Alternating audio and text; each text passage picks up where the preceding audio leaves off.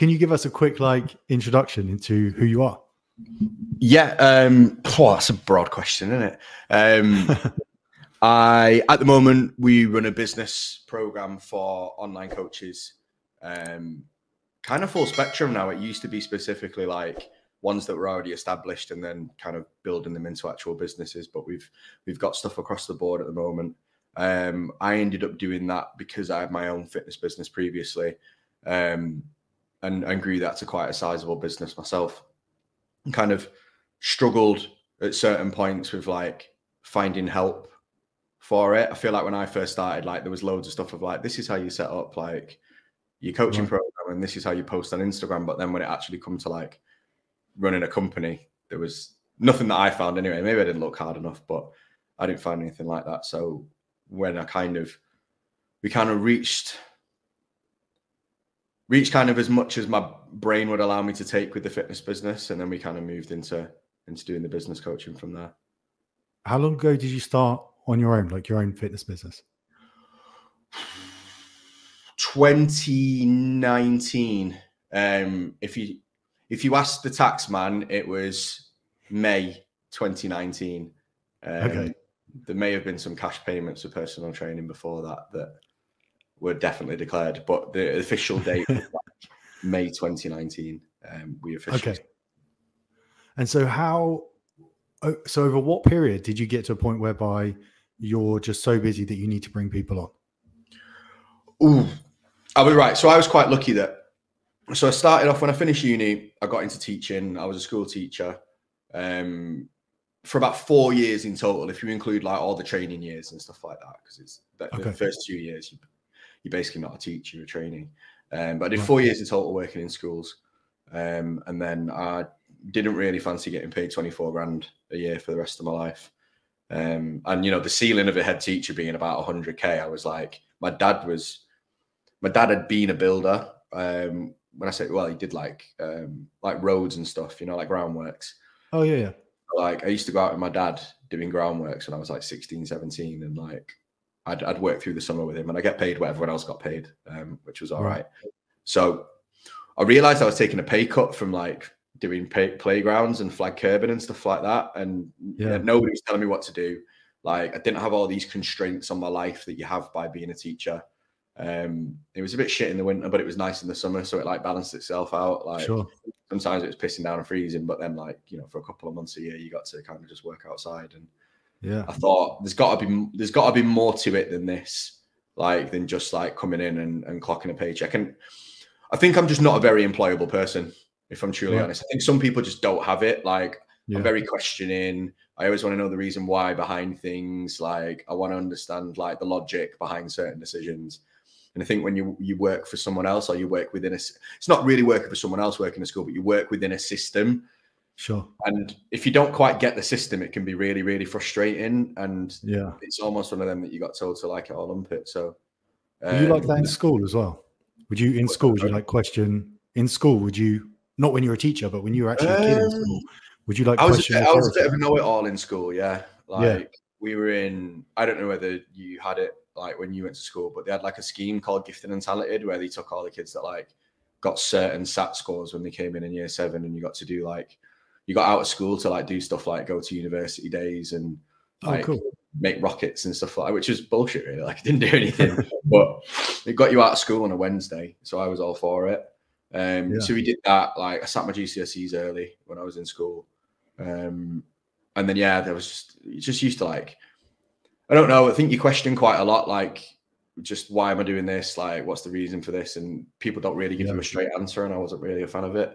So that was one of the reasons why I left teaching, because it was very much the same thing. I don't know why I thought it was going to be any different going back as a member of staff than it was as a kid, but it was. So I did that, moved into personal training from there, and then I was quite lucky because I worked at some very good gyms when I first started. So I've only had a very brief period working in a commercial gym.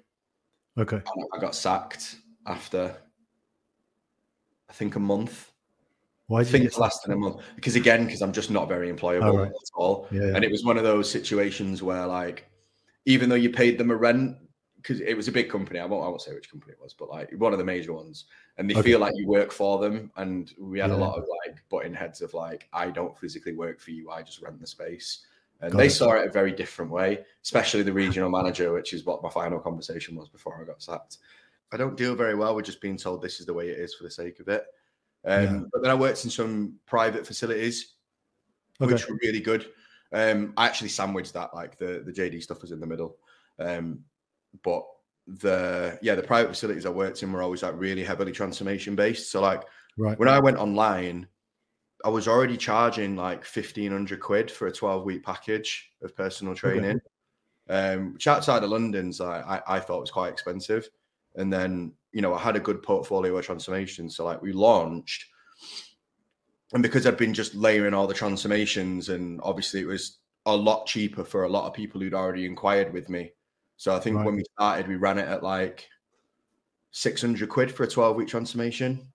So it was nearly like 30% of like what I was charging else, like, you know, to work in the gym. So loads of people bit my hand off, and we did like 8K month one. Awesome. So like, yeah, it went like straight to 6 figures, and I've never really earned less than that, like since I started. So at that point then... I spent 3 years making fuck all as a personal trainer. So it did average out like, but... And then when that happened, is that when you thought like, oh shit, I need people to come on and help me to like grow this? Well, yeah. So I ended up by the summer doing like 92 clients, and I think I was charging like on an average of £200 a month. So it was like heavy, but then like I weren't doing content, and I wasn't able to really I didn't have time to do calls. I was just doing check-ins all day. And like we were quite heavy with the work that we did for our clients. So like I had, obviously, because I'd come from working in a gym, I was very much like, I know that people aren't going to get on with this if I just send them a weekly like reminder of like, hey, do you check in, and then give them some feedback. Like people needed more. So, like we responded to like everything they did. So like we moved on to an app really quickly. In fact, I paid one of my best mates to load every client that had a spreadsheet onto the app while I was on holiday in Turkey, which was a bit tight, but I paid him, so it was all right. So he spent the week toiling on that, come back, all the clients were on the app. But then kind of every day we'd give them like a review of the day before. So like in the morning, we'd be like, oh, well done on hitting your steps yesterday. Like, good job on your nutrition. Your protein's a little bit low. And then we'd give them feedback on the workout as well. Because it like, obviously, you know, it works like they track like what they did last week. And we were like, right, well, you've done the same weight on that. Is there a reason? Like, you know, this is actually down from last week. Like, how are you feeling? So we gave them feedback on like every single workout and every single day. And doing that for 96 people was rough. So would that be like a Loom video or something? No, so that was via like just like a messaging feature. But then obviously we did a proper weekly check-in where like we reviewed like the overall progress and then made amendments.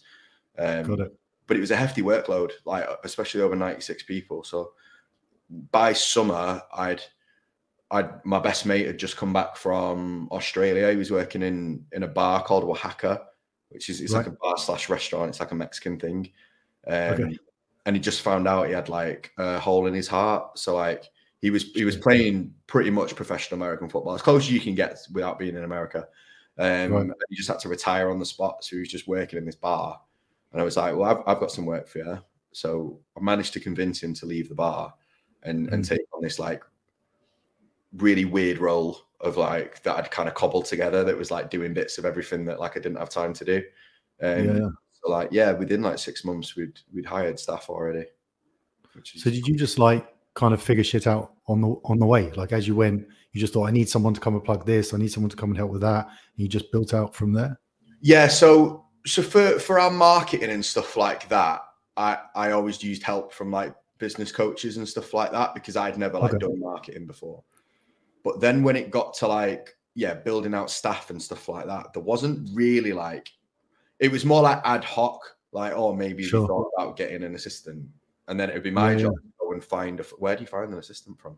Like, it was my job to like go and find an assistant, hire an assistant. And then what the fuck did she do? It's like, poor Sarah has been my assistant for like, I mean, assistant's probably like an underrepresentation of what she does.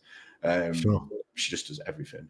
But like, she's been with us for like, it must be nearly 3 years now. And wow, okay, yeah, and her role has like changed like 7 times. Like I don't think she even knows what she does anymore. But that was luck, that one. And then when I realized that like shit, I need a better system for doing this, that kind of stuff, I started to like build out structures and stuff like that for it. Okay. The first 2 hires were messy, but I was quite lucky that obviously Lewis is my best mate, so I could like I changed his contract like every 2 weeks, which was shit for him. But like it was just the needs were changing so much, and then Sarah is just she didn't really care. But then after that, I was like, right, I can't keep getting people and just like not fucking them about, but like changing the goalposts on them every week. Yeah. My staff now would probably say that I still do that, but for the most part, I try and keep it pretty structured. And then so that was all kind of off my own back, and that was the bit that I feel can really like fuck up your business. Like if you do like if you do an Instagram campaign wrong, like nothing bad really happens. If you bring the wrong kind of people into your business and get them signed contracts and getting like legal issues and stuff like that, it can be catastrophic almost. What advice would you give to people that are at that stage that are now looking for someone? Get help with doing it. Like, so like when we do consults with people, like we say, like, we're quite open with the strategy that we think is right for them. So if we're like, okay, right, you need to go get an appointment setter, and you probably need like your first coach to come on board and start taking off some of the slack. And some people are like, oh, well, I could just do that myself. And I'm like, right, of course you can, like, crack on. And then they go and they end up like getting an appointment setter that's useless and they don't know how to train them. And like the stuff that we do is like an amalgamation of like how we did it and mostly how I did it wrong and then how I got it right like the 5th time round. So it's been it's been a lot of trial and error, but it's been people, that have come and gone and money that's been lost and time that's been wasted. And like to think about it, it took us from 2019 to like maybe it took us nearly 2 years to get up to like 60, 70k a month with our fitness business. Okay. And we always had clients. Like we never had a lead gen problem. It was purely having the staff and the fulfillment requirements to actually deal with it. And it took that long because that was the problems. Like the bottleneck was staff. And this time around, we've done, we've done over 2 million in the first year. And it's not because I'm better at marketing than I was then. It's because the staff structure's much slicker. And when we get people in, we get them up to scratch and they hit target within 4 weeks. And we don't waste time. I think there's such a huge part to it, like understanding the real value of having good people in your business that can help support what you're doing and help you to grow. And then you all kind of benefit from it and you all just grow together. Yeah, I think a lot of people get the wrong idea about it though, and they go about it the wrong way. And I think that comes from maybe potentially getting advice from people who don't have overly strong personalities. So like I've seen people like that have taken advice from other people and it's been actually quite poor. It's like, I get people that maybe don't want to do things on their own and don't want to have like any responsibility and don't have any business brain themselves, almost like you can control them and they're never going to be a threat to your business. But for me, that's a really like scarcity mindset way of looking at bringing on staff. And I think that's actually how you get low quality staff that don't think for themselves, that for sure robots. So like we get a lot of people that come in and they've got staff that are like not performing.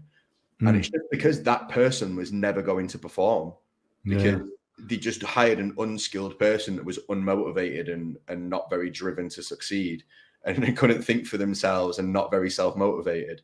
I'm like, why did you hire them? It's like, because they were never going to, they're never going to go out on their own and steal my clients. And I'm like, if the first problem that you're thinking of when you hire staff is, I really hope this person doesn't steal my clients, like, fucking hell, do you know what I mean? That's like boarding an airplane and thinking like, fuck me, I hope the pilot doesn't fall asleep and crashes. It's such a weird mindset. So like one of the things that we try and do is like make sure that people get really high quality candidates and have room for them to grow almost like within the company and have like bigger visions for like where that can go. Because that's how I think people get good quality staff. And I think that's a problem. That's a problem with people scaling the fitness business at the minute. Like they're all about getting cheap, easy to plug in, but nothing work is never easy. So like you know, when they hire like offshore agencies for like VA work and stuff like that, like for me, it always seems to be pretty catastrophic for people. And I think it's because they want an easy answer rather than like hiring and training themselves. Yeah. I totally agree. From my own experience of hiring people, when in the past we've hired people that perhaps weren't as entrepreneurial, because that's probably what people are trying to avoid bringing someone in. I find that it actually takes up more of my time and more of my energy by having that person come into the business. Yeah. And then I spend this huge amount of time trying to micromanage that person because they're not doing their job properly. And so now not only am I paying someone to do it, I'm also now wasting my time, which is costing money, to look over that person's shoulder and kind of do it for them anyway. It's a complete waste of time. It becomes an issue, doesn't it? Because you're not solving the problem that you tried to in the first place, which is I don't have any more time to give to this task, because you end up doing it. Like we've got our wage bill's pretty hefty. Like most of our executive team are all on over 6 figures, and there's no full-time members of staff that bill less than $4,000 a month that work for us. Right. That's even appointment setters. Like even our appointment, both of our appointment setters bill around $4,000 a month, with the on-target earnings and stuff like that. That's awesome. But it's hefty, and I think a lot of people can't. I was saying this to someone yesterday. The reason I think why people don't really reach the potential with the business is because they can't stomach like seeing numbers that maybe they used to earn going out to members of staff, and they get a little bit scared about it. Yeah. But do you think that you have like a detachment from that kind of emotional attachment to money that allows you to do that?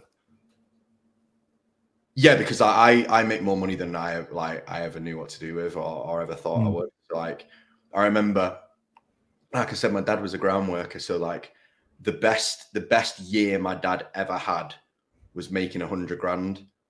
And bearing in mind that was like revenue, and he was a ground worker, so that was like he had to take plant out of that and materials, and obviously he wasn't doing the job on his own. He started to pay the other lads, but like his business revenue was $100K, and I was like, fucking hell, like I'd love to be able to do that. And like obviously when I was teaching, like the head teachers were on $100K, so like I always had $100K as like this number in my mind that like you know, you can get pretty much whatever you want if you make 100. Like you're not gonna have a house with a swimming pool, but like you can live comfy. Like your meals are always paid. Your heating bills, you're not going to worry about putting the heating on in the winter. You'll have a decent car. Like you go on, you know, a couple of family holidays a year. You have a nice house, like with a garden. You don't have to live in a shithole. Like it's great. So like I always had that as like my like goal. So then when I did it like year one, I was like, right, anything else now is a fucking bonus. Like anything else is sweet. And I think, I definitely got a detachment from money, because like I wouldn't be able to spend £100,000 a month on wages if I didn't, because it would. I don't like my VAT bill, to be fair, but I feel like that it's being like strong armed out of me, and I don't feel like I get what I pay for. But like I do for my staff, so I don't mind. But I think part of it is almost this like it's almost become like a game now in a sense, which is weird. Like, it's like, how far can I really go? And I think I said this on another podcast. Like, it's quite scary for me that realistically, like, I'm only ever going to be finished when I fail, because like, I'm going to keep going until there's a point where I'm like, oh, well, that fucked up. Like, that's back to never mind.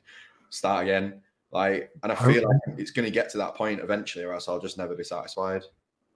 I remember reading something that was describing how people like the ultra wealthy, money for them just becomes almost like points in a game, where they can attribute how much they're earning to like levels that they're going up in a game. And so they don't think about it as like, oh, I've earned like 150 grand, I can go and buy a Lambo.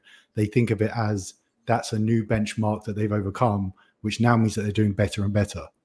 Yeah, like there's points, obviously. Like there was a lot of things that like once I got over 100 grand, I was like, right, well, realistically, what am I going to do here? Am I going to buy a new watch or a nicer car or this and that? And I do that when there's an excess of money like lying around. But a lot of the next stuff I did was like make sure my family was sorted. So like my dad had cancer. He was thinking about going back and working as like a DPD driver. He had bowel cancer, so he had like a portion of his stomach. I don't know whether it was his stomach or his bowel, but he had something. Right. So he couldn't do manual labor anymore. So he was going to like go back to work, like working for DPD and stuff. And he's 75. Yeah. Well, 74. He'll get me for that. But at the time when he retired, he was like early 70s, like 71.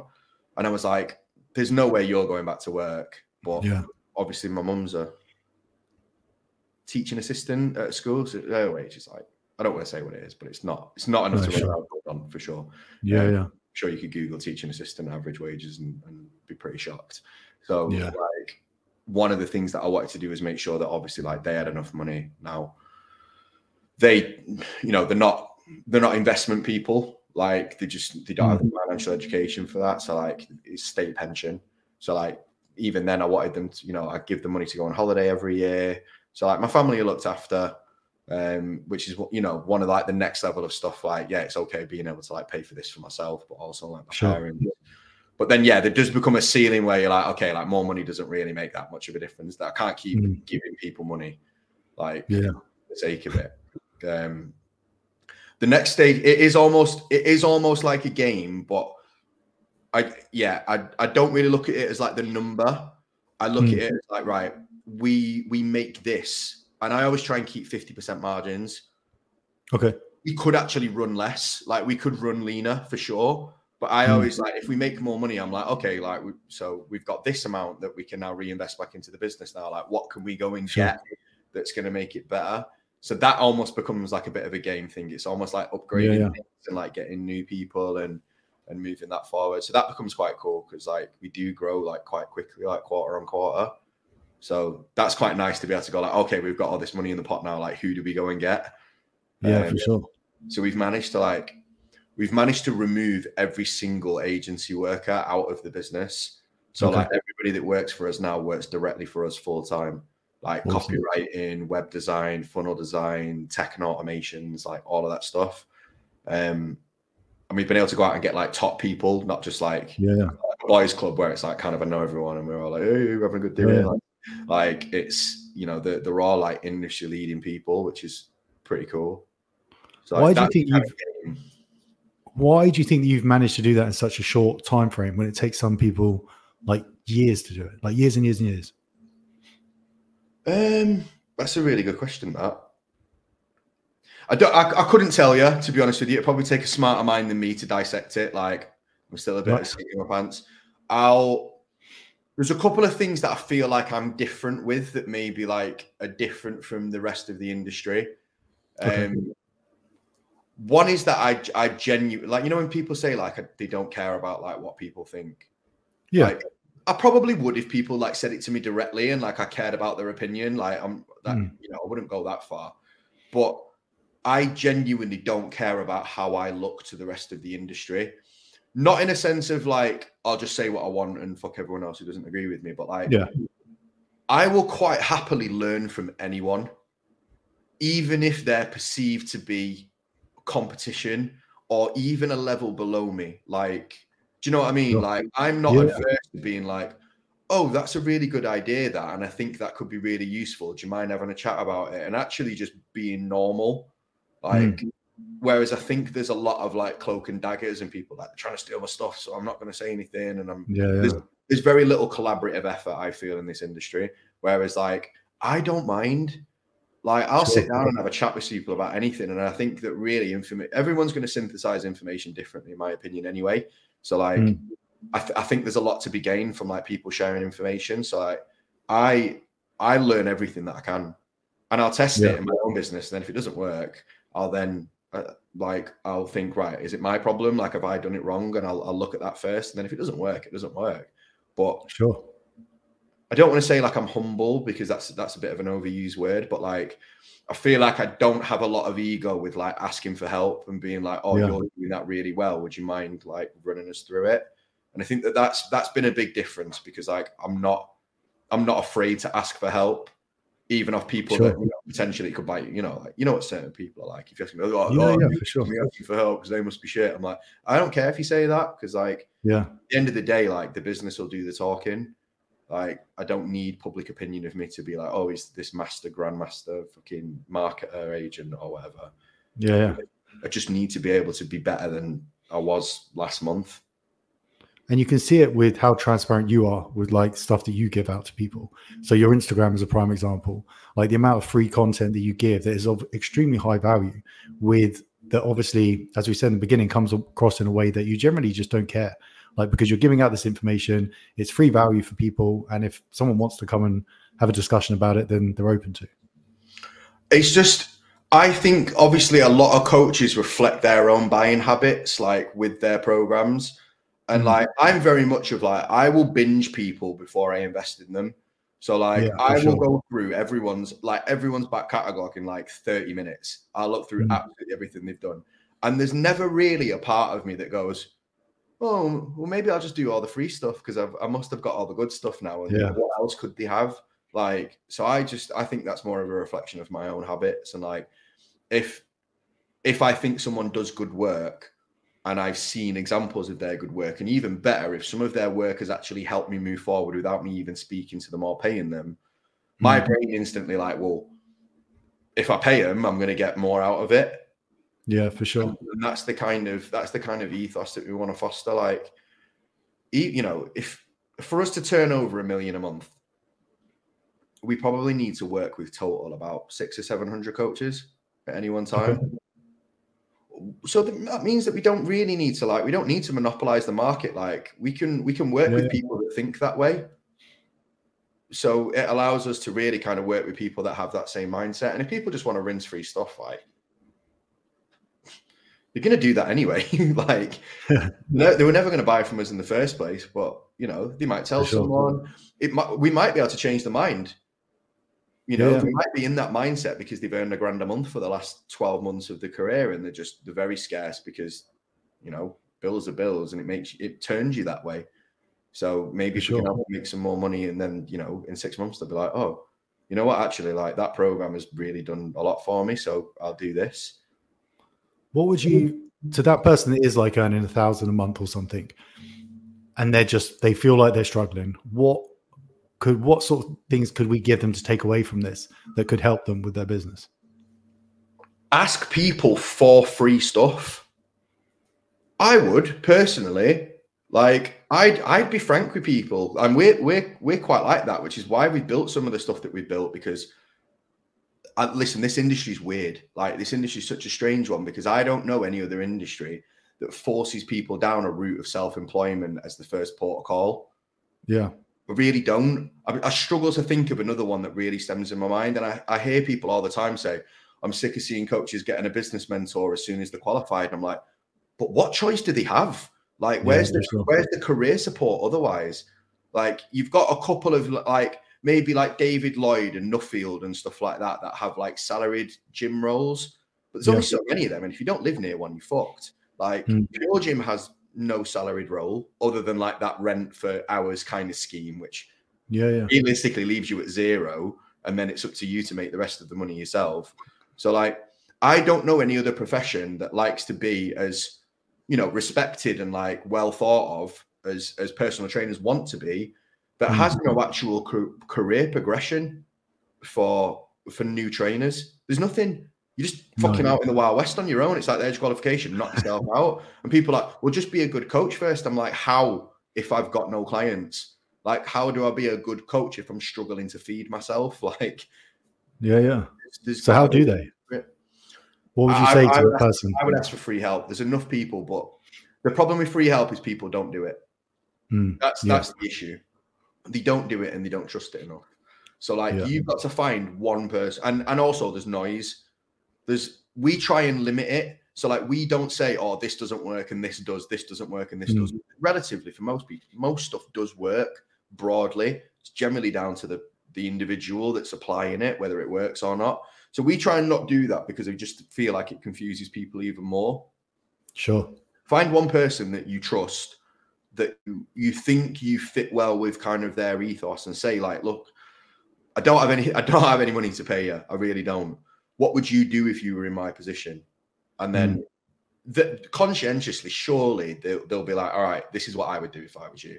I'd do this, this, and this. This should help you do A, B, and C. And then if you do that, come back to us when you've got this amount, and then we can get you some like real structured help. But you know, like for us, like we've got our YouTube, we have a full series on like how to get from 0 to 5K in a month. That's obviously completely free. You don't even need to give us your email for that. You just need to watch it.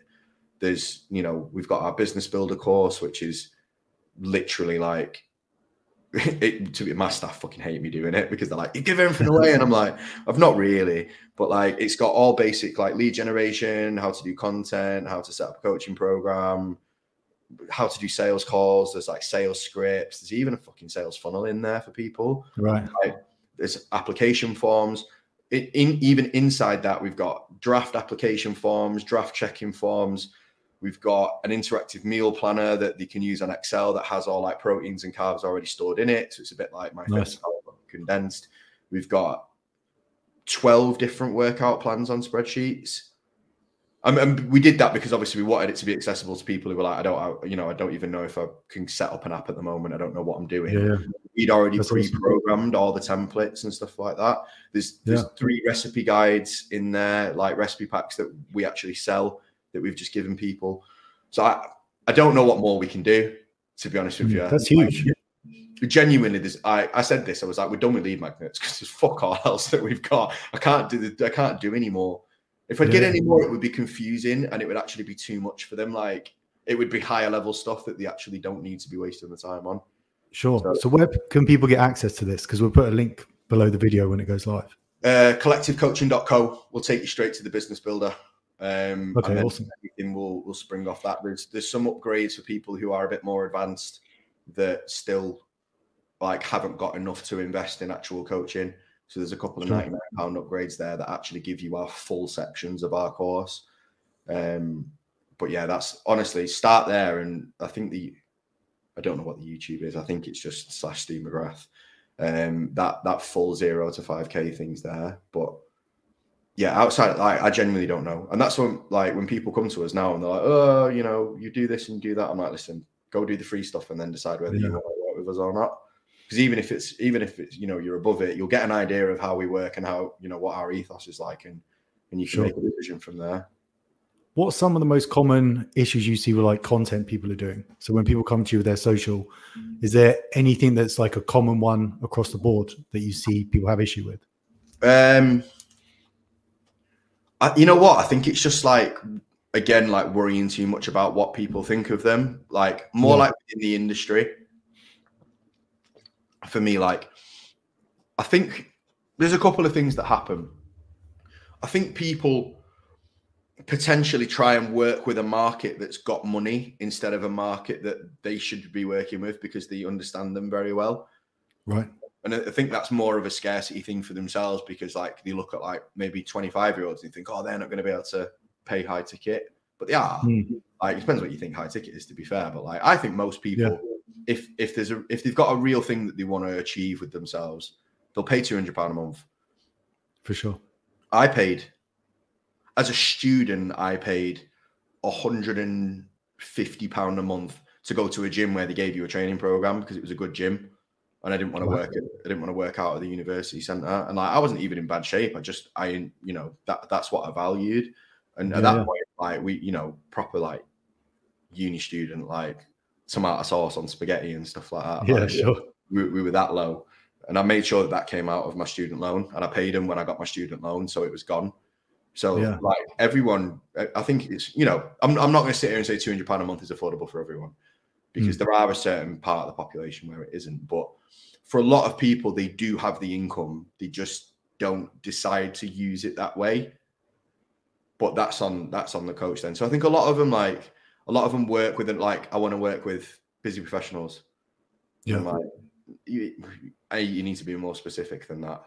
And B, I think, they just go for a crowd that maybe they think will pay rather than what it is. Like a lot of people, again, we have people that become fat loss coaches when they don't even like fat loss stuff. Like they don't like body transformations. It's not how they live their lives because they think that fat loss is where the money is. Right. And it's not. Like, goals that people want is where the money is that you can provide. Yeah.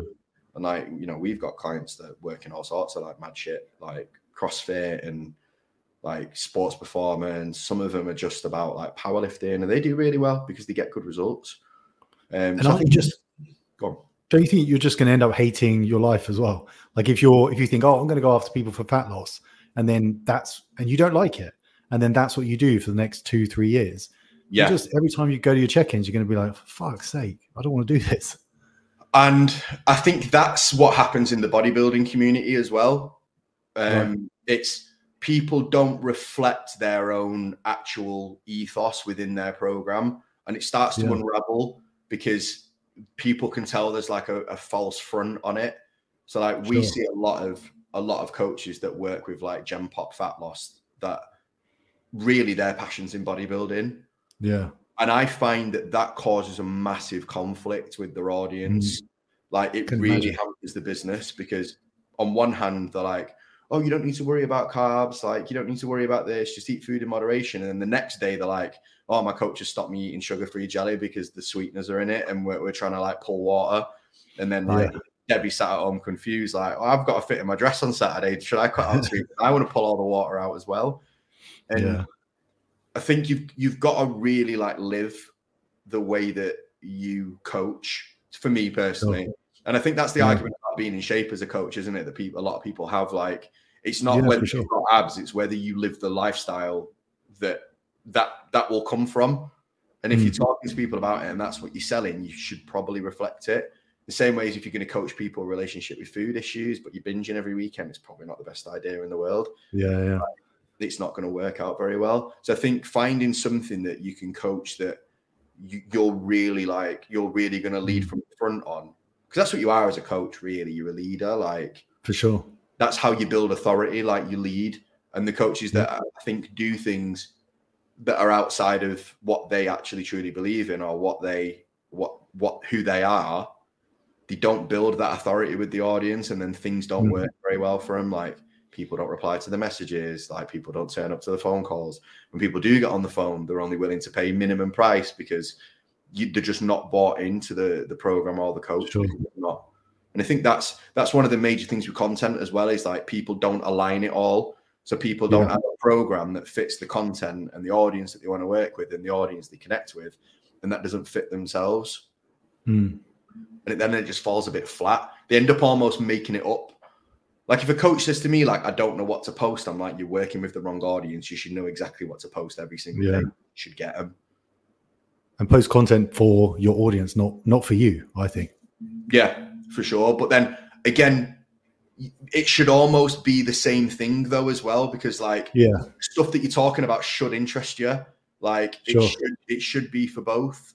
But yeah, you've got to meet your audience where they're at as well. So like you've got to understand that maybe they don't particularly think the way that you do right now, because they're they're like 3 steps behind.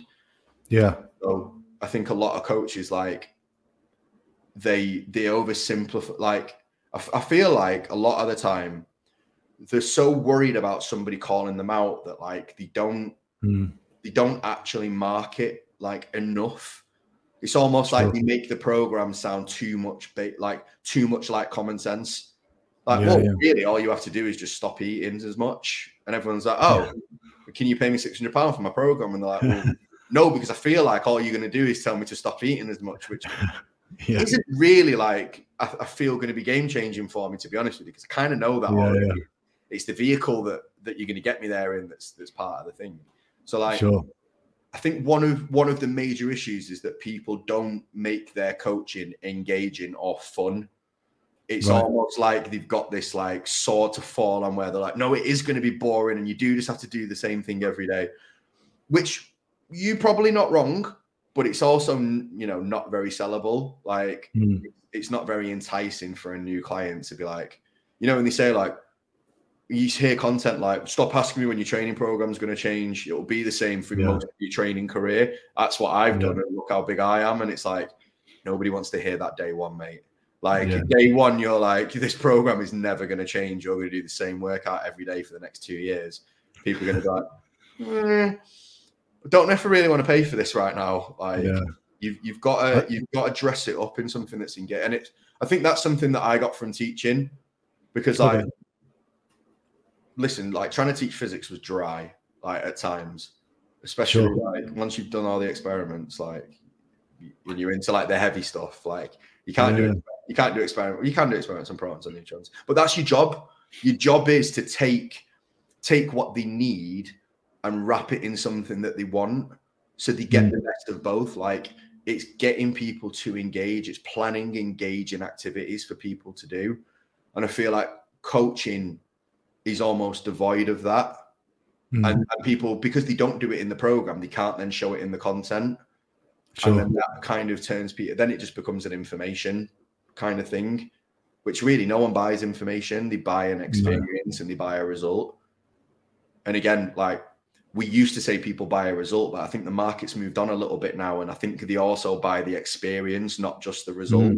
I think that's changed over the last couple of years. I think you used to be able to slap up a couple of before and afters and be like, show me the money. And people would be like, absolutely, just get me from A to B. I don't give a shit whether, you know, how you do it. Whereas I think now people expect to be taken through something a bit more like engaging and progressive. Sure. I think that's something that people probably should try more with marketing. It's not just about giving them the right information. It's about giving them in a vehicle that they'll actually enjoy taking it from and they'll be able to succeed with. Yeah. Because I've watched loads of different teachers like try and teach, very clever people as well. Like, there's a bloke that I did my teaching degree with that used to be a VP for AstraZeneca. Okay. And I was like, how the fuck am I going to teach chemistry next to this bloke? Like, this guy's forgotten more about chemistry in the last 2 weeks than I've ever known in my life. Like, the first time he stood in front of a class, I just didn't want to listen to him because he was just an old boring guy. Yeah. A fountain of knowledge. He was probably the best chemist in the fucking room or in the whole school. But that didn't matter because no one listened to him. Yeah, for sure. And even if they would listen to him, they'd have turned off within 5 minutes and retained none of it. Yeah. And I think, again, that's something that I learned from teaching that maybe coaches don't get, because again, there's no real, you know, the business side of it, like the marketing that we do isn't just about making sales. It's about making people enjoy the program and making people enjoy this and come out the other end. And I think people like say, oh, it's sharp marketing, that it's pulling the wool over people's eyes. And it's like, well, it's not, it's just doing it in a fun and engaging manner so people carry on. And this like all loops back around to what you were saying about the coach actually being aligned with what they're selling. Because if you believe in what you're selling and you live it and you breathe it, then you're going to make it fun for your clients because you just enjoy the day-to-day of what you're doing. And it's about breaking away maybe from what you think is like perfection. Yeah. Because like you can't get perfection from like people that are step one in the journey. It's got to be a progressive thing, but you try and force them into perfection day one.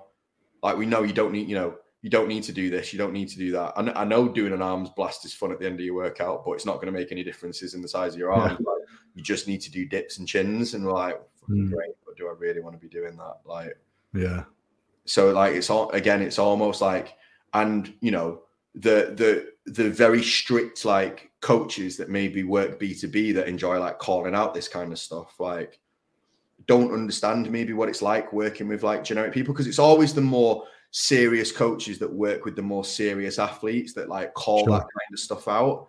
And it's like, well, yeah, but you've got a very advanced kind of client that's going to come to you and be like, I just want the result. I'll do whatever you want because you're this kind of person.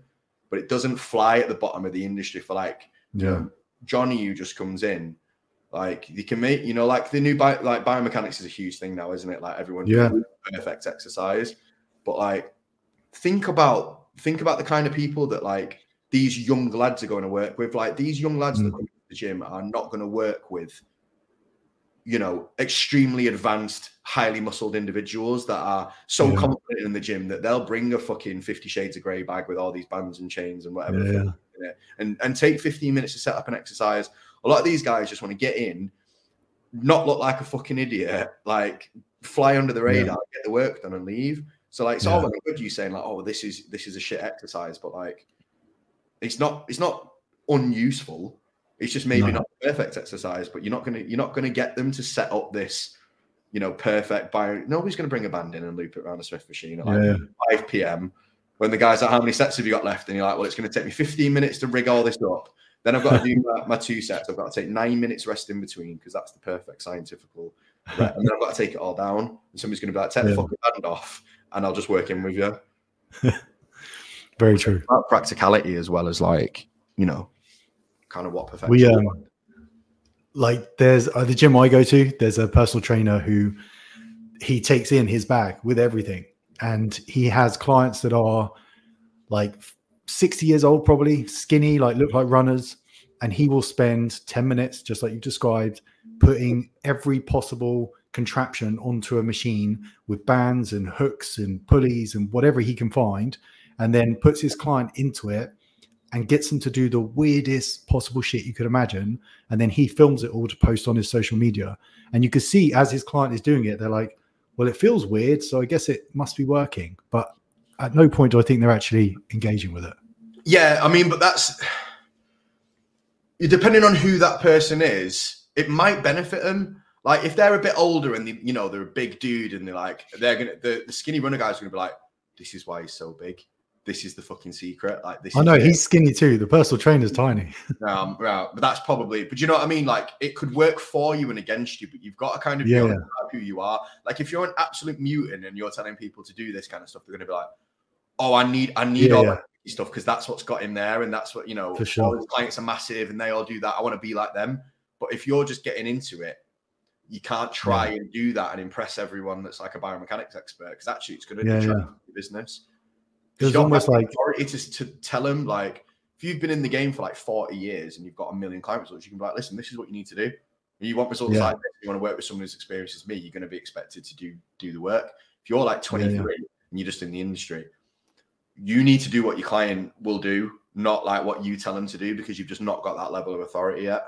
Yeah, for sure. Mate, this has been incredible. I really appreciate it. Can I ask you one last question before we finish up? Okay. If you're in your fitness business, not doing your coaching business, right? You're in your fitness business, and tomorrow you wake up and Instagram is gone, disappeared.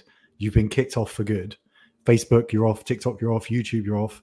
What would you do tomorrow to get it all back, or where would you start? You know what I would do personally if I was in my fitness business. Yeah. For me, this is probably going to be useless to us. I'm really good at making sales, so I'd ring up someone who had a really big business and be like, "Yo, do you need someone to do sales?" And I'd probably just do that first while I rebuilt everything, so I had some cash flow coming in. Well, it depends if you knew how long you've been in the business for. If I'm new to the industry, I would potentially just get in front of a crowd where there's people. So I would be asking to give presentations to maybe businesses that were similar to mine, but not quite the same, like forming relationships with like physios and stuff like that, like maybe nutritionists if I did training, like somebody that could complement what I do so I could get in front of their audience faster. If I was more established, I'd probably just go back through my old network and look at, you know, people that I've worked with previously or previous inquiries. And I would use that to start building it back up. The social stuff's hard, isn't it? Because it's like the easiest way to deal with that is to kind of preempt that happening and make sure you've got phone numbers and make sure you've got emails. And that's something that like we push quite like hard with our clients, because, you know, you own that data. Whereas like obviously Instagram, you don't own. It's like you're renting it from them. But we say that to people all the time, especially people with quite large followings and stuff like, "Oh, do you have an email list?" I'm like, "Oh, we don't really make any sales from email." And I'm like, "No, you don't now. But if your Instagram goes, you'll have to." And it's like, you know, when somebody says, "Oh, have you got income protection insurance?" And you're like, "Oh yeah, I'll get that next week." And then they never do. Yeah. And that's what happens then when people's Instagram goes down. It's because they've relied on it for too long instead of just building that stuff up in the background, even if you don't use it. Yeah, and it can happen. I've had a few friends in the industry with hundreds of thousands of followers, even one at the moment who he's been kicked off. And that's the backbone of his business is Instagram. I see that happening, but like you said, it's with a very select group of people. I think maybe it's just because that's the kind of people that I've heard it off. But like that's been happening really recently to like a certain group of like high followers, like, you know, people that, you know, like I don't see anyone with like 2,000 followers getting their account shut down. Like it's generally people with like larger followings. And like for me, I genuinely feel like it's some sort of like extortion thing. that somebody's then going to come back to them in a couple of months and be like, oh, give me this much money and I'll get your account back, or I'll give you your account back. Yeah. Because I just don't see, unless they're clicking on things that they shouldn't be clicking and people are grabbing the passwords and stuff. And like, I just feel like it's happening to a very select group of people at the moment. I don't know whether you've noticed the same thing. Well, I've seen different scenarios. I've seen ones where people have definitely clicked the wrong link and then they've been locked out because someone's hacked them, taken their password. But then this one person in particular, their account is literally gone from Instagram. Like, it's completely been removed. Oh, and there's no talk of like it got disabled because of this. It's just disappeared. Yeah, it's gone. And he's just like contacted Instagram asking them what's happened. And you just fill out this form and then you just have to wait. Yeah, they are a bit like that. It's so hard to get it back. I feel like what kills people in that scenario, when that does happen, is it's almost like it takes them too long to accept it. So like for me, like if our Instagram account got shut down, like I'd be on it tomorrow. Yeah, same. And if I got the account back, cool. Like fair enough. Yeah. But like I would, for every second after that account went down, I would be treating the rest of my business like I was never going to get that account back, because for sure. I don't have time to wait for a form to come through and to see whether that's going to happen. So like, think that if that does happen, like the biggest bit of advice I could give people is move quickly, like, and act like it's not going to come back. And then if it does, it's a bonus. But if it, you know, you could, every day that you're waiting for it to come back, that you're not taking action on the next step, even if you're half-arsing it, like you can't do that. You can't run businesses that way. You can't run businesses with like one foot in one kind of camp and another one in another. You have to go all in if you're going to make a difference, I think.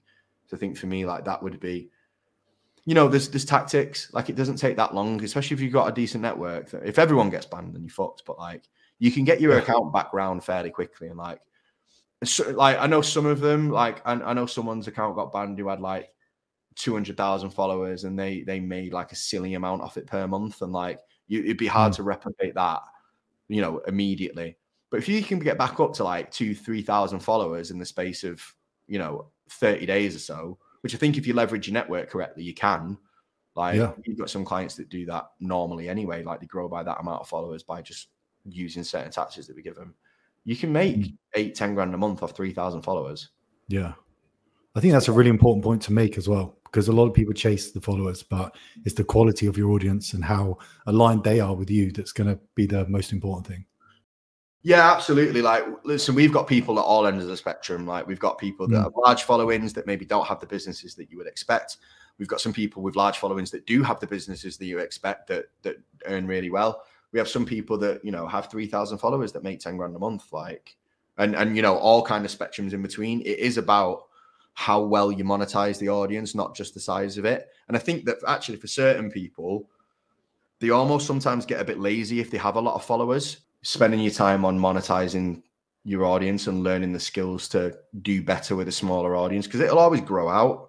Like if you're really good at monetizing 3,000 people, if you get to 30,000 people, you know, your business is going to be miles better than if you just focus on getting new followers. Yeah, for sure. And just winning by like war of attrition with sheer amount of numbers, certain people are going to pay you.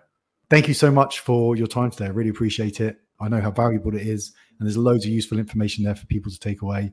Where can they find you on Instagram? My Instagram is Steve_McGrath. That's MCGRATH. And if you go to our website, collectivecoaching.co, I couldn't get .com or .co.uk for some reason, so it's .co.